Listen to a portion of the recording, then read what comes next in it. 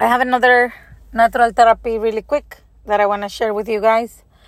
And in this time lately, I have been exploring gardening, that it brings so much satisfaction to my life. I'm reproducing a lot of plants and making my garden prettier. And that's a beautiful therapy. Plus, it brings you back to human nature, where we are able to produce our plants and produce our food and do all that. My favorite plant, it has been orchids since I discovered them.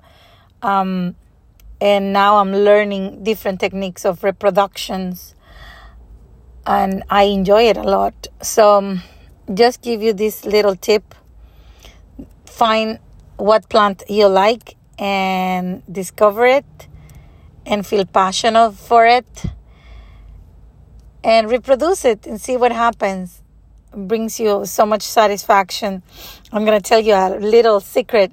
So I bought a small, tiny lot in Pennsylvania. I went to Pennsylvania for a tour with this band that I did love the state. It was really pretty, and I was so lucky that got a small lot in there. So in that lot, there is this beautiful plant that it was right in my lot, and I didn't want to miss it. So I went there and cut my grass, and when I was cutting the grass, I saw this beautiful plant, and I was like, I want it next to me. And then I cut it and brought some to San Francisco with me, and so I brought it, just a tiny, thing. And I was like, oh my God, it's going to die.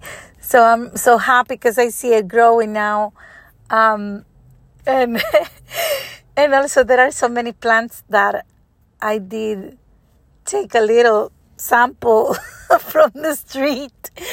And eventually it's growing, and just wanted to share that satisfaction with you guys, how planting has bring a different love and tender and care.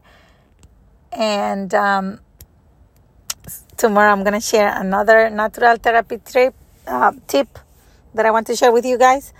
And just that, planting is something really good that grounds you and brings you, and also release you from all this data that we have been consuming every day. So just those are my 2 cents. Thank you for listening. Go back to basic. That's the therapy. Back to basic.